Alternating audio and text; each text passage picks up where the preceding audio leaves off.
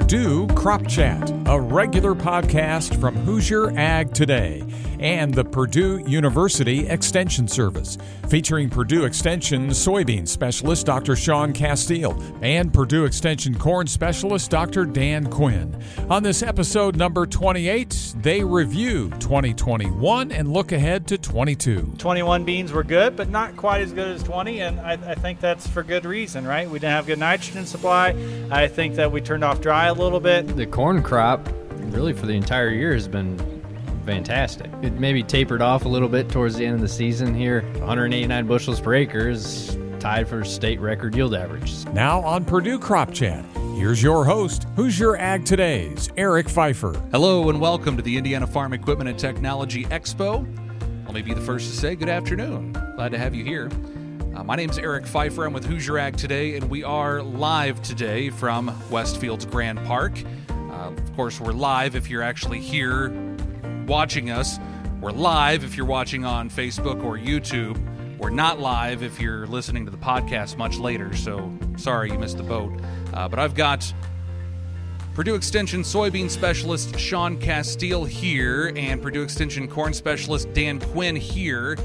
And I want to start off this podcast by apologizing. I really was trying to do something special for you folks, and I tried to get Dan and Shay, but all I could do was get Dan and Sean.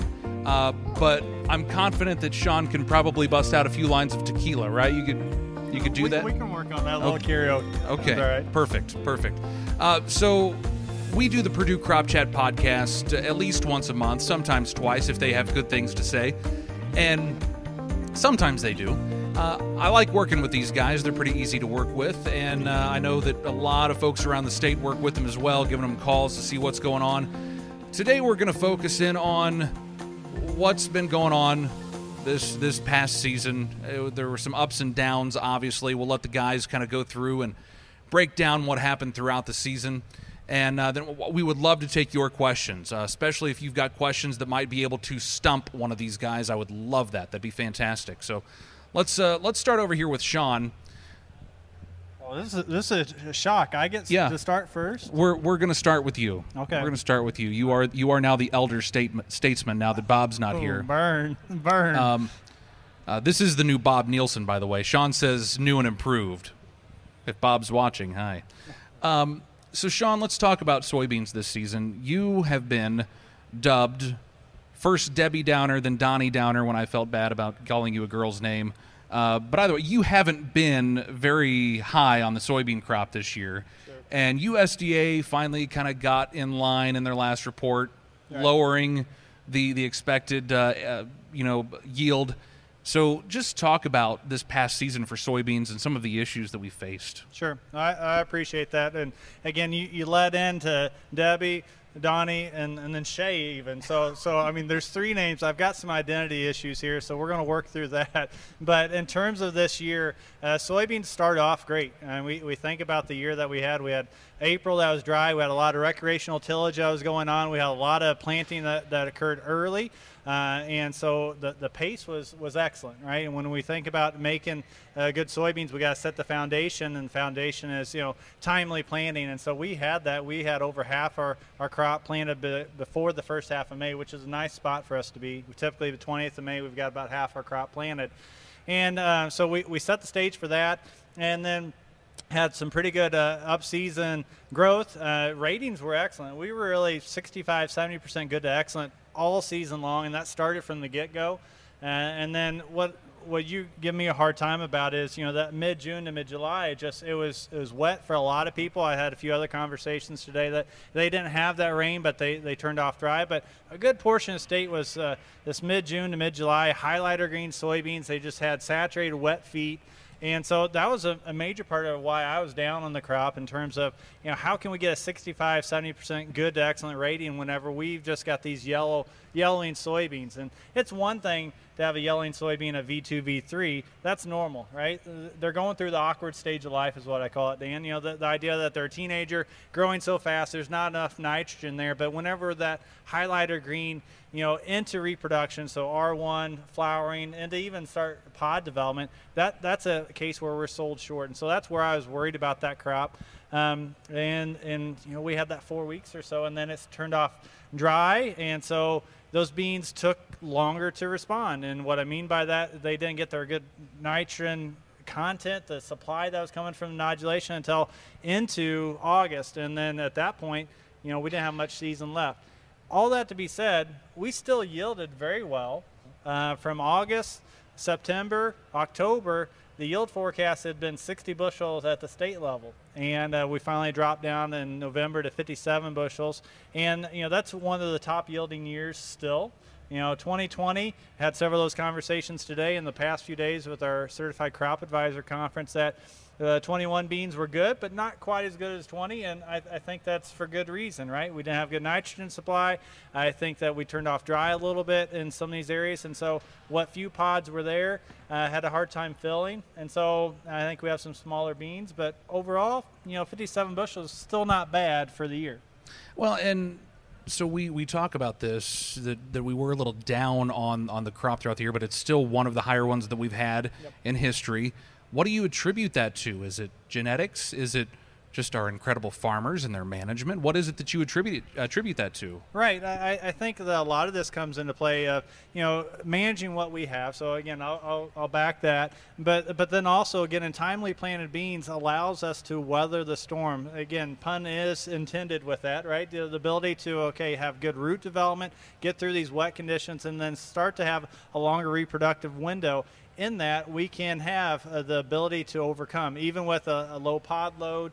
I think the other part of it is, we did have a spot rain here and there. We got good sunshine that came into that August to September, and so you look at the tail end of the season, it didn't get cut off, right? We didn't get a fall freeze that really cut it short. So whenever we're trying to recover from these wet feet, or think about now it starts to dry out, we didn't get a cold snap to really drop it. If we get these night temperatures in late August, September that are 50 degrees for 3 nights in a row, that plant is really shutting down. And so we really didn't have that. So we were able to, utilize the full growing season that we had, and I think that had a big part of it.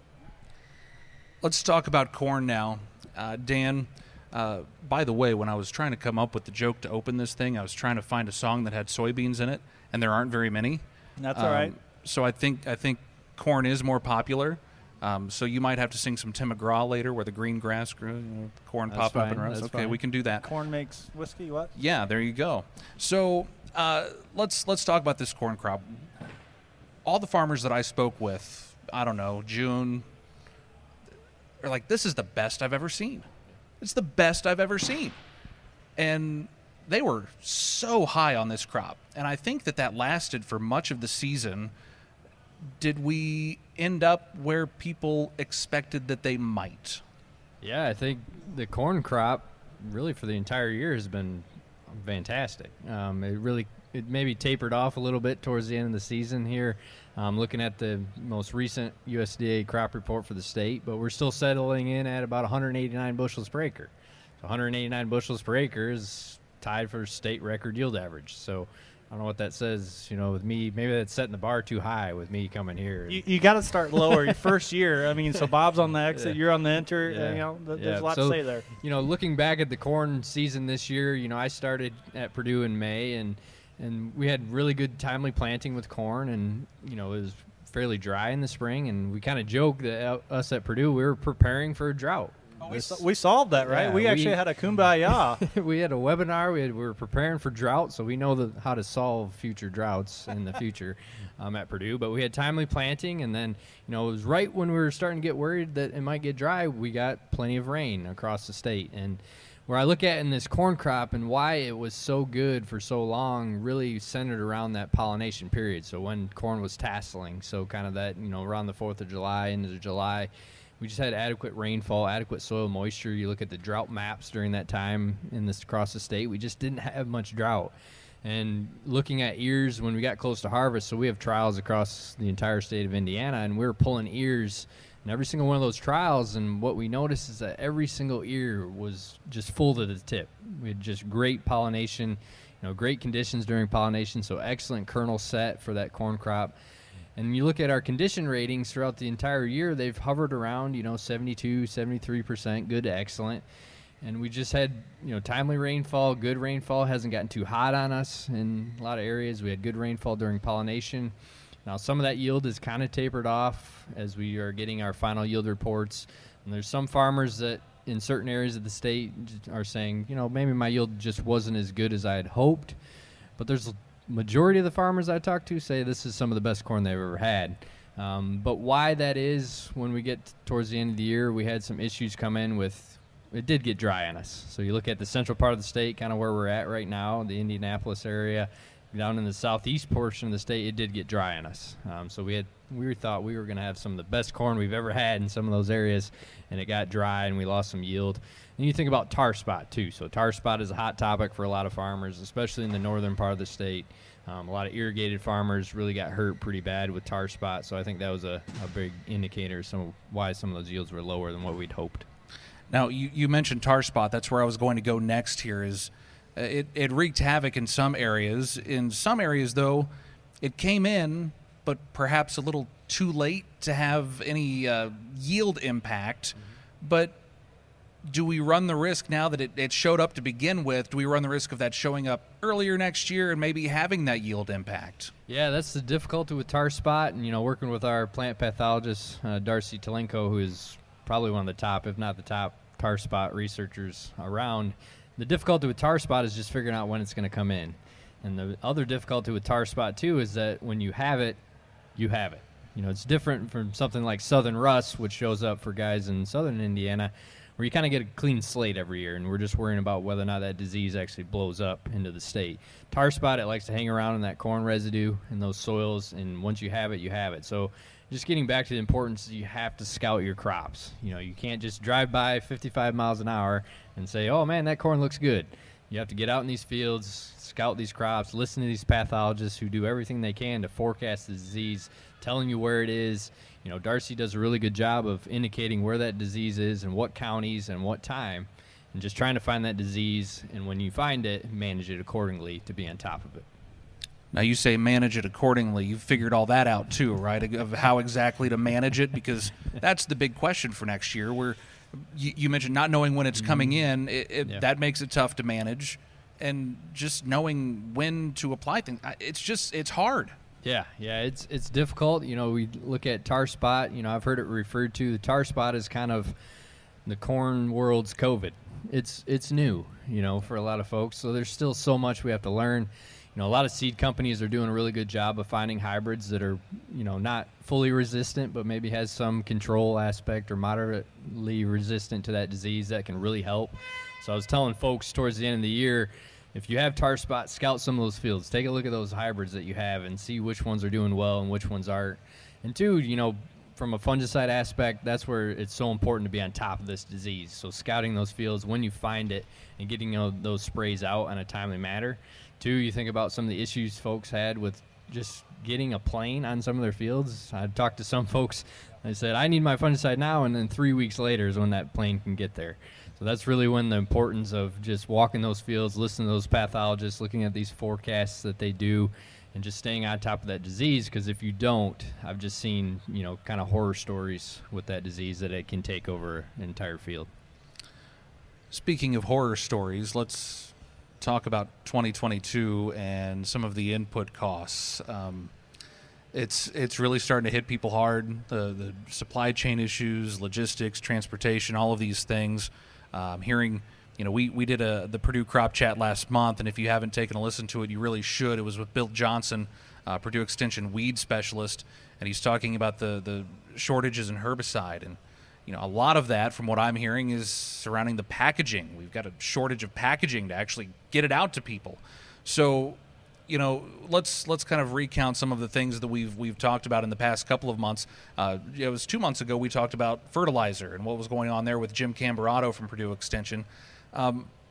Just recount for us some of the things that he talked about with fertilizer being in short supply or at least being very expensive, what that might look like for farmers come 2022. Yeah, I think you look at fertilizer, first, P and K, so phosphorus and potassium fertilizers are through the roof. You look at nitrogen fertilizer too, hearing reports of folks that it might be upwards of $1 a pound, so maybe double of what they paid in the past. So we really kind of highlighted, first with P&K, a lot of times those applications go on in the fall, and just prioritizing your fields, so getting out and soil sampling your fields. The way the university's built their recommendations in some of those maintenance ranges, they're kind of built to give folks the flexibility. So if I get out, soil test my fields, and realize exactly what my range is, maybe I can get away with this year with not applying P&K. And certain, you look at the removal of the crops, and even though you're in that maintenance range, your soil test values probably aren't going to go down that much in 1 year. So maybe you can get away with it this year. So getting out in those fields, getting them tested, and kind of prioritize some of those fields. Nitrogen fertilizer, that's a difficult one. Folks were worried whether or not they could even get some. But now we're hearing reports that maybe folks will be able to get it, but how much is it going to cost? And, we're trying to figure out and tell folks that maybe you need to be as efficient as possible in applying your nitrogen. And also, too, maybe you can get away with backing that nitrogen rate down, maybe 20 to 30 pounds, and fertilizing for maximum profit instead of fertilizing for maximum yield next year. It's hard to farm without an arm and a leg, and that might be what you have to give up for fertilizer next year. What about herbicides? We talked with Bill Johnson. Again, just availability seems to be a big issue. Yeah, so when we think about availability on the herbicide and cost, I think Bill was making the comment last month, nearly 6 times what it was a year ago for even just glyphosate. And so I think we have to look at that in terms of the price and putting that out there.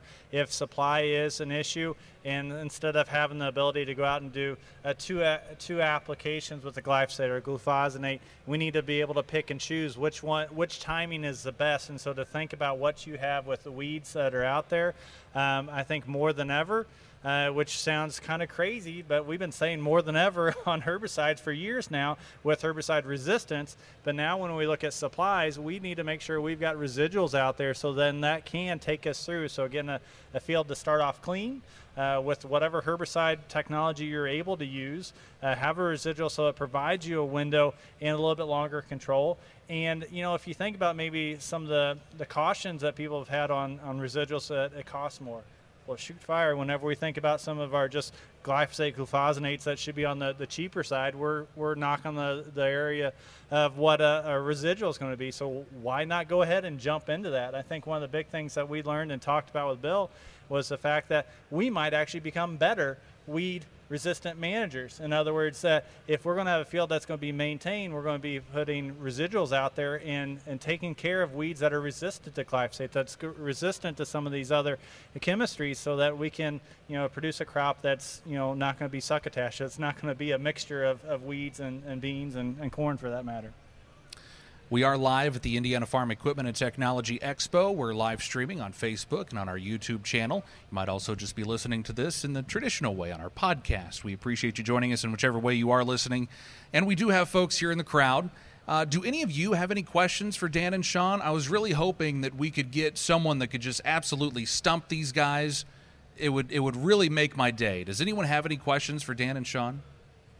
We've got one back here. Sean, I'm going to switch you here. Yep. Take this Hoosier Ag Today mic and make sure you're showing it there so everyone can see it. You got to rep the brand.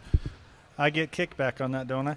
We'll see. Okay. Negotiations ongoing. Here we go. Okay, this is a soybean question. What can you spray and when on soybeans to control the height of the beans so they don't get too tall and large? Okay, so the question is about controlling the height of soybeans and whether there's anything you can spray on them. So the big thing with managing for height on soybeans, I go back even before that, right, is to think about when are we planting and then what seeding rate and what row spacing. So starting there is where I answer this kind of question, as well as the variety we select. Obviously there's going to be varieties that tend to have a little bit more rank growth, a little taller profile. So those are ones, if you've got a heavier soil or good fertility soil, that beans can kind of get out of hand, they can get lodgy on you. Let's select a variety that doesn't have quite as a rigorous growth pattern. Secondly, whenever we look at seeding rate, let's be on the lower side of that. Okay, so whenever we have higher seeding rates, let's say you're a 15-inch row planter and you're planting 150 50,000 seeds or something like that, and you have fields that are year in and year out are going to get this rank growth, we should be cutting those back to 120, 130 at least. And then if you got fields that are maybe muck soils, I mean, I've been up down to 100, 120,000 seeding rate. That's going to give you the combination of you don't have the buddy system pushing those beans taller, getting rank and leggy and laying over. The other part of this is planting timely actually helps in terms of keeping a plant in a shorter stature. Okay, so in other words, we actually, I promote timely planting of soybeans, so late April, early May, and we're going to have those first few nodes that are stacked, right? They're going to be very close to each other versus a mid-May or later. Those internodes are going to be maybe an inch or two, and then that pushes the plant even taller. So the combination of variety selection, lower seeding rates, and an earlier planting date, that alone does a tremendous job in terms of controlling our height in soybeans. I mean, I'm 6'4", and I don't want soybeans up to my chest, right? I mean, it's kind of fun to do that. My kids love running through the maze of that, but I'd really rather have a bean that's compact, maybe up to my waist, 35, 36 inches tall or something like that. So that's on the front side of it. If there is anything that you want to do, there's people have talked about doing like a Cobra or a Lactofen, something like that, to burn your beans, or FlexStar, any of those. They can certainly burn the beans. They can certainly stunt the growth of those beans. I've done studies on that to look at, okay, stunning them and increasing our yield. 1 out of 6 times I was able to do that because we prevented the rank growth that you're talking about, but it's the rank growth that happened in August, right? And these applications were done at V4 and early on. The other years, when I did that type of application, I actually got a yield hit. Okay, so I really hesitate to do anything in a foliar spray to burn my beans, to keep them stunted. If they happen to get stunted, they can do decent, but I look toward variety selection, planting date, and seeding rate to really control that height. You're listening to Purdue Crop Chat with Sean Castile, Dan Quinn, and your host, Eric Pfeiffer. Well, gentlemen, I'll ask you this, and I haven't heard your response yet, so this could be a little scary. But we are here at the Indiana Farm Equipment and Technology Expo in a new location this year at Westfield's Grand Park. You've been to the show before. What do you think, Sean? What do I think? What do I get in return, right? No. No, I've been tickled to death. I've never been out here to Grand Park before, and just amazing facility in terms of what's available here in the building. You know, have all the equipment dealers here, the folks, conversations. I think it's been tremendous from what I've seen. I like the opportunity to come talk with you guys, and I think that you enjoy talking to the vendors, and I think it's been a great show. Well, thank you for that. Dan, I know you haven't been to this one before because you're relatively new to us. 7 months being the new Bob Nielsen. What is your nickname, by the way? He was the King Corn. Have we come up with one for you yet? No, I haven't heard one yet. We've got to come up with something. Ooh, okay. I don't know if I want Blister. to give that task to you all. No, we're on the job. Debbie, Donnie, and Shay. I don't think you want to give Eric that job. We're on the job. But what do you think of the show? No, I think it's great. I think this facility's great. There's just so many different equipment in here. It seems like a pretty good crowd this year. It was easy to get to for me. But, coming to these shows, even for us, you think folks at Purdue, why is it even important for us to come to these shows? But it's important for us to even see what's out there and see what kind of equipment folks are interested in. Is there ways that we can maybe incorporate, new technologies or different things we're seeing into our own research program? So it's really important for us to, I really enjoyed walking through a lot of these booths and getting to talk to folks and see what new technologies are out there. Final call for questions for Dan and Sean. If you come up to the stage after the show and you grab them and you stump them, I'm going to be a little upset because I wanted that on air, okay? But no, they are probably going to stick around here for a little while. Come grab them and chat with them. Oh, we've got a question here. We've got a question over here. Let's see what I can do here. Okay, so this is a corn-related question. I was crop scouting in southern Indiana a lot this year, and we, like my fellow interns, noticed a lot of corn in southern Indiana, especially tasseling at like V15, 16 instead of like 17 or 18. Did you notice that at all either, or can you explain why and if that caused any yield damage at all? Yeah, offhand, I don't think we noticed that specifically, but you think about corn and its development, it develops specifically on, growing degree days and heat units, a little bit different than soybeans. So you think about looking back actually in the temperatures in those specific areas. I think there's potentially we're maybe a little bit warmer, a little bit drier. So if you get a little bit warmer, you can actually have it tassel maybe at V15, V16. If it's a little bit cooler because it's not accumulating those heat units in time, maybe have tasseled a lot later. Another aspect, too, that we've seen from a management perspective is that if you have starter fertilizers, so different starter fertilizers through planters, we actually see where the corn can actually tassel sooner with those starter fertilizers. So it gets kind of a jump start, tends to be somewhat of a growth stage ahead as it carries through that season with that fertilizer, and actually can tassel. We've had strips with starter, no starter, and actually tassels a lot earlier. But indications on yield and whether that should impact yield, I don't see much of an impact on why that would actually hurt the corn crop. It all depends on when it tassels. So if you had it tassel early and you're able to have a lot more better conditions when it tasseled compared to if it tasseled later and then it got hot and dry on you, it could harm your yield in that aspect. But just from the point of tasseling earlier, does it harm yield? Probably not. So, Dan, I've got a follow-up on that. So if that starter is causing it to advance in growth and tassel earlier, is it necessarily having less leaf development or the same leaf development but just faster? Or am I looking to stump you and have Eric here? Yes. You can fire back. I don't think it's less leaf development overall. I think it's just about a growth stage ahead. And then you typically the time to go through the growth stage is much faster, right? Because you see that at the end of the season with harvest, right? And that corn plant is progressing through that season a lot faster with starters. That we typically see about 1% to 2% less soil moisture or grain moisture, right? Yeah. With that starter fertilizer. So I think it's just that plant just progresses a lot quicker as it has those nutrients a lot more available. But off the top of my head, maybe that is a stumping question, something we haven't. I would anticipate that it would probably be the same leaf development, that we're not short on it. I would just think it'd be advancing. I don't think the plants are shorter. They're not behind in leaf development.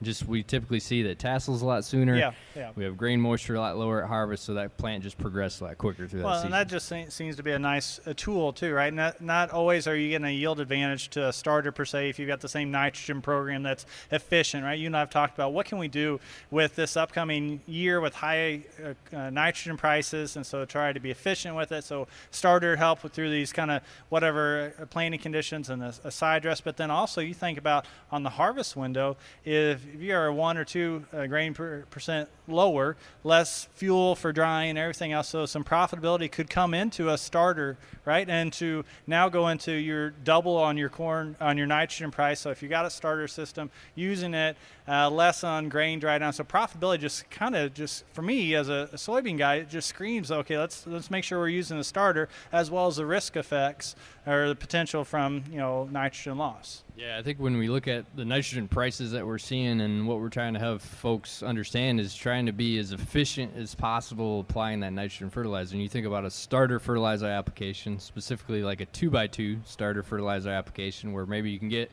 30, 40 pounds of nitrogen through the planter at planting. You're not putting all your nitrogen down at planting, so you're running the risk of having poor weather, or it gets too dry on us, too wet, where we lose a lot of that nitrogen. If you can have a little bit of nitrogen in that starter, carry that plant up until maybe V6, V7, that's when that peak uptake time is occurring from that corn plant. Then you can put the bulk amount of your nitrogen on and try to capitalize on that peak uptake so you're just not losing so much nitrogen. So being as efficient as possible as you can, try not to lose as much, and then get the most bang for your buck out of your nitrogen fertilizer application. Yeah, so whether folks have the ability right now with the starter system, it seems like, okay, let's go ahead and do it. They're probably already doing it anyway. We are at an equipment show, so if starter is going to be bolted on or new fertilizer on a planter, it seems like if there's an investment there, that might be a little bit of a benefit when you've got high nitrogen prices and think about timely harvest at the end of the season. Unless you're waiting on soybeans to get harvested like you did this year, unfortunately.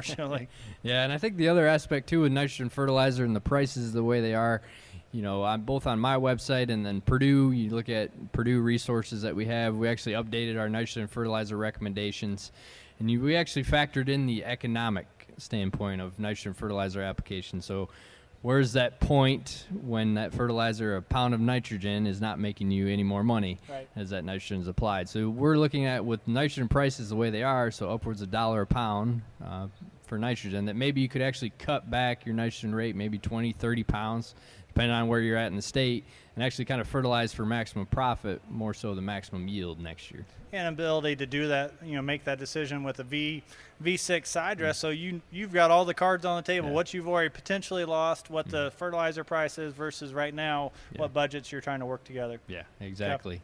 And I think, issues on the corn side, I know you brought this up to me earlier, and while we have people here and listening, the seed, I'm curious of the seed issues with soybeans. There's a lot of delayed harvest. I talked to some folks earlier here, even here at the show, that said, man, we just had trouble getting our soybeans out this year with delayed harvest. Is there seed issues going on? Is there things that people should be aware of on that aspect? That's one I want to be on the lookout for. I've mentioned it throughout the fall, and then having these winter conversations already. So I think we're going to have some issues with seed size to be on the lookout. Again, depending on where it's sourced from, right? We think about some of the drought conditions and some of the Iowa production, and so we get some seed from Iowa, or we had some conditions during our own seed production. So I think we're going to have some smaller seeds. Some of the comments I've heard today, seed lots around the 3,200 seeds per pound. So we're starting to approach it's a little bit higher seed numbers per pound, so a little bit smaller seeds. So be on the lookout for that, especially on equipment. Some equipment can handle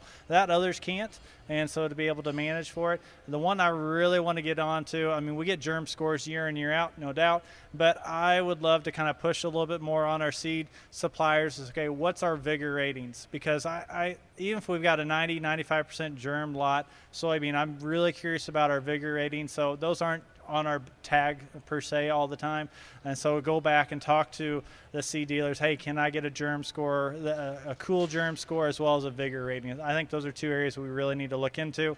And okay, again, we're talking about money. If we're planting timely, good seed treatments that help with some of our diseases. So those are the areas I really want to look at on our seed supply this coming year. Is there, from a seeding rate aspect, if the germ scores are low, should folks kind of adjust their seeding rates for next year, or pay attention to that and how that may factor in? Yeah, germ scores always should be going into our seeding rate recommendations, no doubt. A turnkey on a 15-inch planter, 140,000, give or take 10,000, but we can even cut that lower if germs are good vigor. We can go the opposite, right? If we're now in the 80-85% germ lots, or we've got low vigor and we're planting those earlier, those should be a higher seeding rate. All that to be said, soybeans can withstand a wide range of population, and then if I got around 100,000 plants, I'm fine. So it's what factors get you there in terms of the tillage equipment or no-till setup. Is it the time of planting, the seed treatments?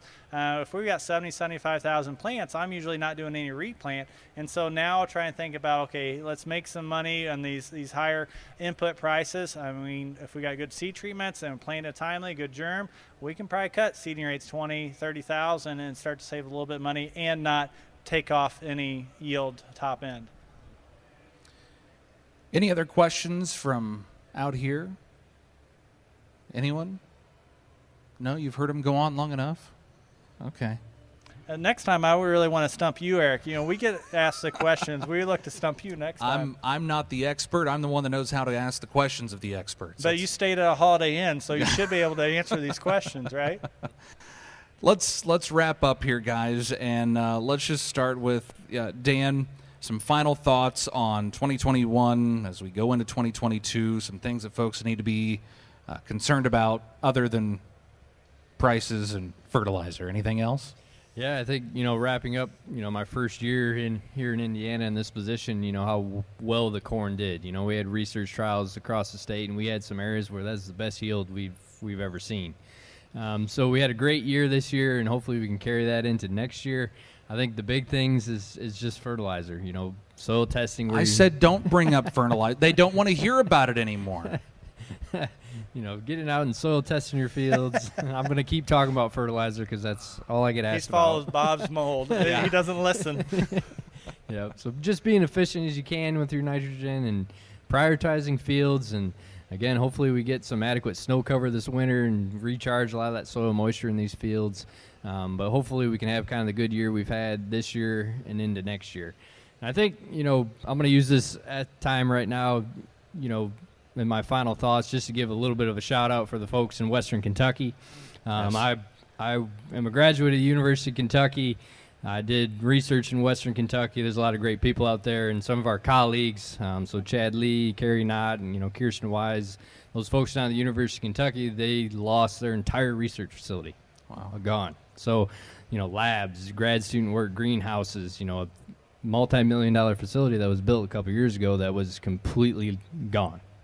So, just I ask folks to, keep those people in their thoughts, and, there's different aspects. If you're willing to give, I know Kentucky Farm Bureau has ways to give, and there's just a lot of different, Red Cross, but there's a lot of good farmers down there that lost everything as well. So I always want to, put that out there and just keep thinking about those folks in Western Kentucky, because there's just a lot of good people down there. Absolutely. Thank you for doing that, Dan. Sean, any final thoughts from you? Yeah, I think what I like to do during the winter, and what I really want to encourage folks to do, is to think about what worked this season, what didn't work this season. I look at farmer as the first researcher, really. You're exploring, you're experimenting with anything and everything, from how you plant a crop to, whether it's fertility, whether it's, okay, we're playing with sulfur, we're playing with some fungicides. Go back and learn from it, right? And then look forward, okay, how can I set up things to learn again? So then I can advance my field, advance my farm, and move forward. So whether that's cutting seeding rates, or whether it's looking at combinations with, a nutrient practice up front and foliar feeding later, or fertility or fungicide. So just learn, to go back and learn, and then start to plan some homework assignments the coming year. Yeah, I was just adding on top of that, you look across this venue, and there's so much technology out there and so many tools that folks have to map their fields and look at yield maps and monitors, and making sure this winter that you're going back and kind of pinpointing, okay, this is where I had issues, or this is a spot in this field that just wasn't as good, this yield just wasn't as good in this area in this field, and going back and understanding why. So learning and how we can kind of target those specific areas moving into next year, maybe get more out of those areas. Basically, you need to be like my 3-year-old. Why? And you get the answer, why? Just keep going back and answering that question. All right, well, that just about wraps up the Purdue Crop Chat podcast. If we can go ahead and get the lyrics on the screen for Sean here, that'd be fantastic. Sounds good. Okay, maybe Merry not. Christmas. We're trying to keep listeners, Sean. Silent Christmas Night. song? Silent Shay. Yes, Silent Shay. That'd be great, yes. Thank you for coming out here to the Indiana Farm Equipment and Technology Expo. We do the Purdue Crop Chat podcast each month, at least once a month, and you can find it at HoosierAgToday.com. If you haven't tuned in before, urge you to do that. It's a great program. As hard of a time as I give these guys, they actually do know what they're talking about. So we like to get that information out there for you. It's really good stuff. So please check that out at HoosierAgToday.com. We appreciate everyone coming out today, and my thanks to Dan and Sean. Let's give them a round of applause. Thank you. Thank you. This has been Purdue Crop Chat, a regular series featuring Purdue Extension's Dr. Sean Castile and Dr. Dan Quinn. Thank you for joining us for Purdue Crop Chat today, moderated by Eric Pfeiffer, and a service of Purdue University Extension and Hoosier Ag Today, Indiana's most listened to farm radio network.